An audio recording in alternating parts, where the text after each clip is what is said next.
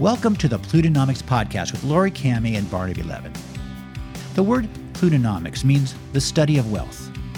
It's our mission to educate, to help clients think about their goals and how they might benefit from working with an advisor to achieve them.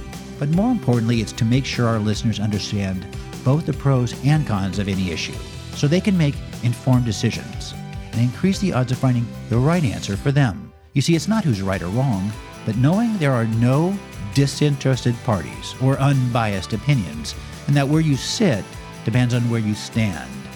The challenge to making good decisions is to start by questioning one's assumptions and to break free of our prejudices, because the truth usually lies somewhere in between. There are always two sides to every issue, both of which have merit.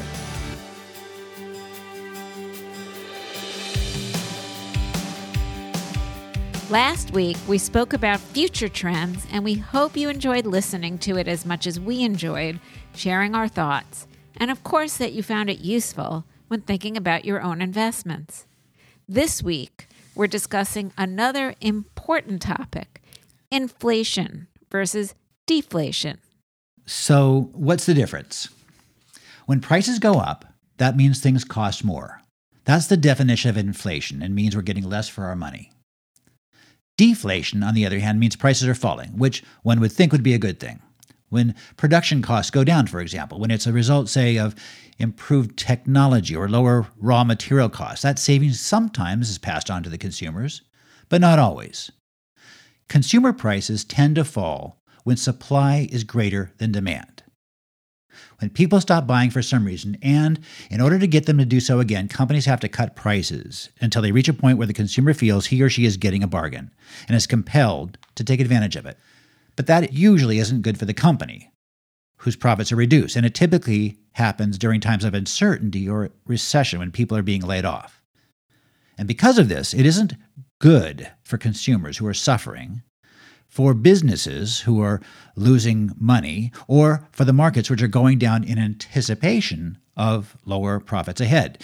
So it's times like this, during recessions, when a country's central bank will step in and begin printing money to stimulate demand. But because of there's now more of it, each dollar outstanding is diluted and buys less, which ultimately is what happens to every fiat currency that isn't backed by some tangible asset like gold to prevent or discourage it. In other words, Barnaby, what you're saying is that either way, the currency is devalued, whether from inflation or a country's central bank printing more money to stimulate demand in a recession. Yes, I agree with you for the most part, particularly that inflation results from a supply imbalance with demand. But there are exceptions. Even though we haven't seen it for some time, prices can rise in the absence of demand. When, for example, a manufacturer with a monopoly power artificially limits supply, like OPEC did with oil in the 70s and 80s, or during times of war, when factory output is diverted to make weapons or feed and clothe soldiers. Conversely, we've seen that lower prices or costs, as you said, can result from innovation and automation. By lowering the cost of production, as with cars and computers, or when selling something for the same price, they're able to offer more in the way of features and benefits. That, in a sense, is deflationary. In the meantime, however, people expect their salaries and Social Security to rise every year at the same rate or higher than inflation. In fact, they expect it like it's an entitlement. And this is why definitions and the consequences of inflation and deflation are so important to understand. Because we save and invest to have enough money to maintain a certain standard of living, to pay for college, a new home, and at some point retire comfortably. But one of the factors we must consider is what inflation or deflation will do to the value and purchasing power of our money and investments over the course of a lifetime. Again, for more than 70 years, the Consumer Price Index has averaged about 3%. But since 2010, it has remained at under 2%, no matter how much stimulus we've had. We've lived through a decade of low inflation. and low interest rates for almost everything from our auto loans to our mortgages, where we've been able to refinance again and again and lower our monthly payments. There is one notable exception, however, and that's with credit cards, whose rates have remained stubbornly high and impact the poor most of all. Perhaps it's the way they're priced. For example, the Fed sets short-term rates, and the markets determine the price and yield of longer-term debt, like 10-year Treasury bonds, on which mortgages are based. They're both based on expectations of inflation. But credit cards, their rates are set by banks, and to some degree are high because historically a significant number of people defaulted. So the risk of default is a bigger risk, a bigger factor than inflation. Today, that isn't true. Today, delinquencies are at 15-year low, and that hasn't changed what credit card companies charge. This is definitely something we want to explore more in other podcasts. But it is a warning that high rates can be sticky and show up in unexpected places depending on one's stage in life and spending habits. For now, however, our biggest concern is bonds, and how with yields so low, investing in them may not provide the preservation of capital or income to cover one's increasing cost of living, which is why we buy bonds in the first place. Central banks say they have this robust arsenal of tools with impressive sounding terms like quantitative easing to deal with inflation whenever it does appear.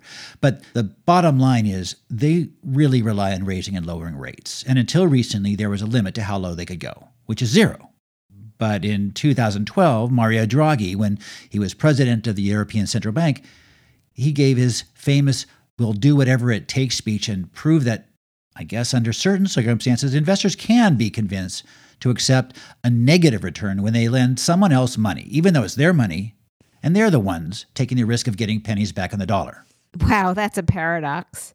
And yet, when it comes to issuing massive amounts of debt, say in Europe and Japan, where rates are mostly negative, it seems that the belief or bet is that things will get even worse. It's like a race to the bottom to see who can lose less money.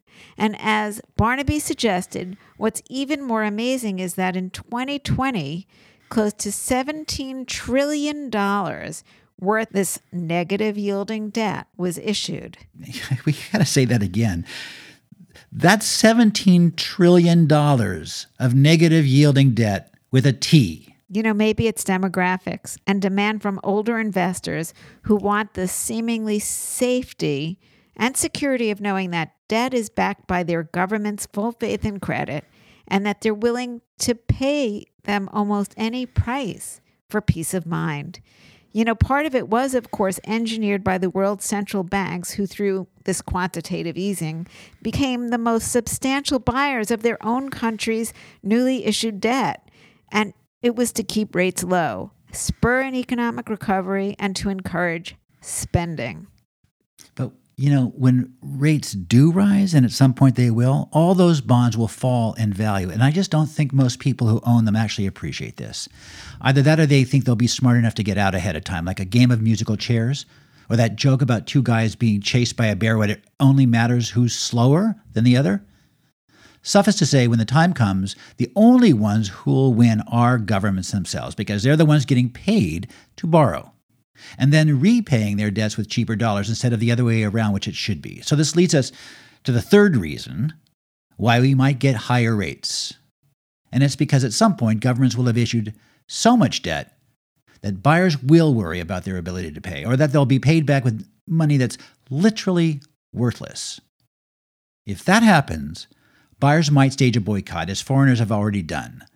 Last March, for example, when we passed the $2.2 trillion CARES Act, they sold over $1 trillion of our debt overnight and have been net sellers ever since. So if this continues, given the fact our own Fed's already buying nearly 60% of all newly issued treasuries, we face the risk of a downward spiral or cliff.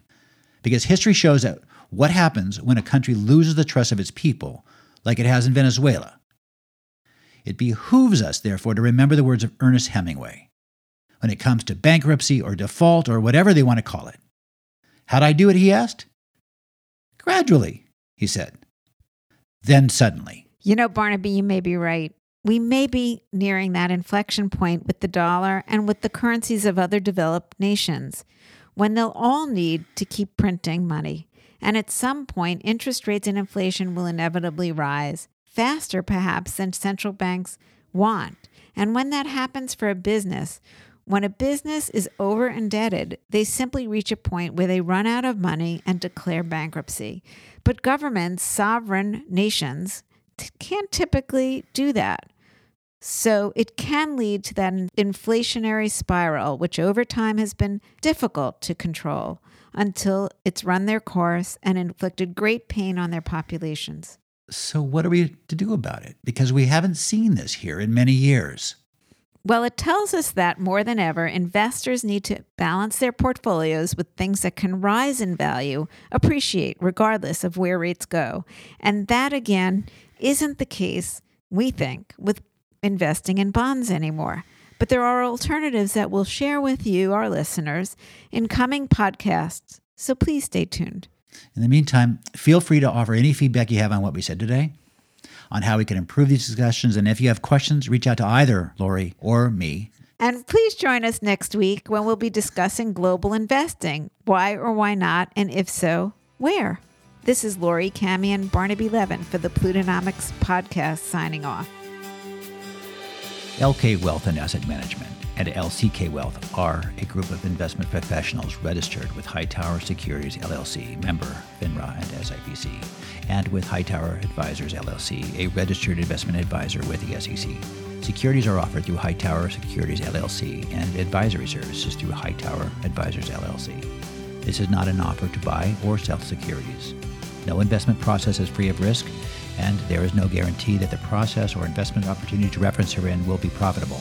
Past performance is not indicative of current or future performance, and any investment opportunity referenced herein may not be suitable for all investors. All data and information referenced herein are from sources believed to be reliable, and any opinions, news, research, analysis, prices, or other information contained in this research is provided as general market commentary. It does not constitute investment advice. Neither LK Wealth and Asset Management, LCK Wealth, or Hightower shall in any way be liable for claims and make no expressed or implied representations or warranties as to the accuracy or completeness of the data, for statements or errors contained in or omissions from the obtained data and information referenced herein.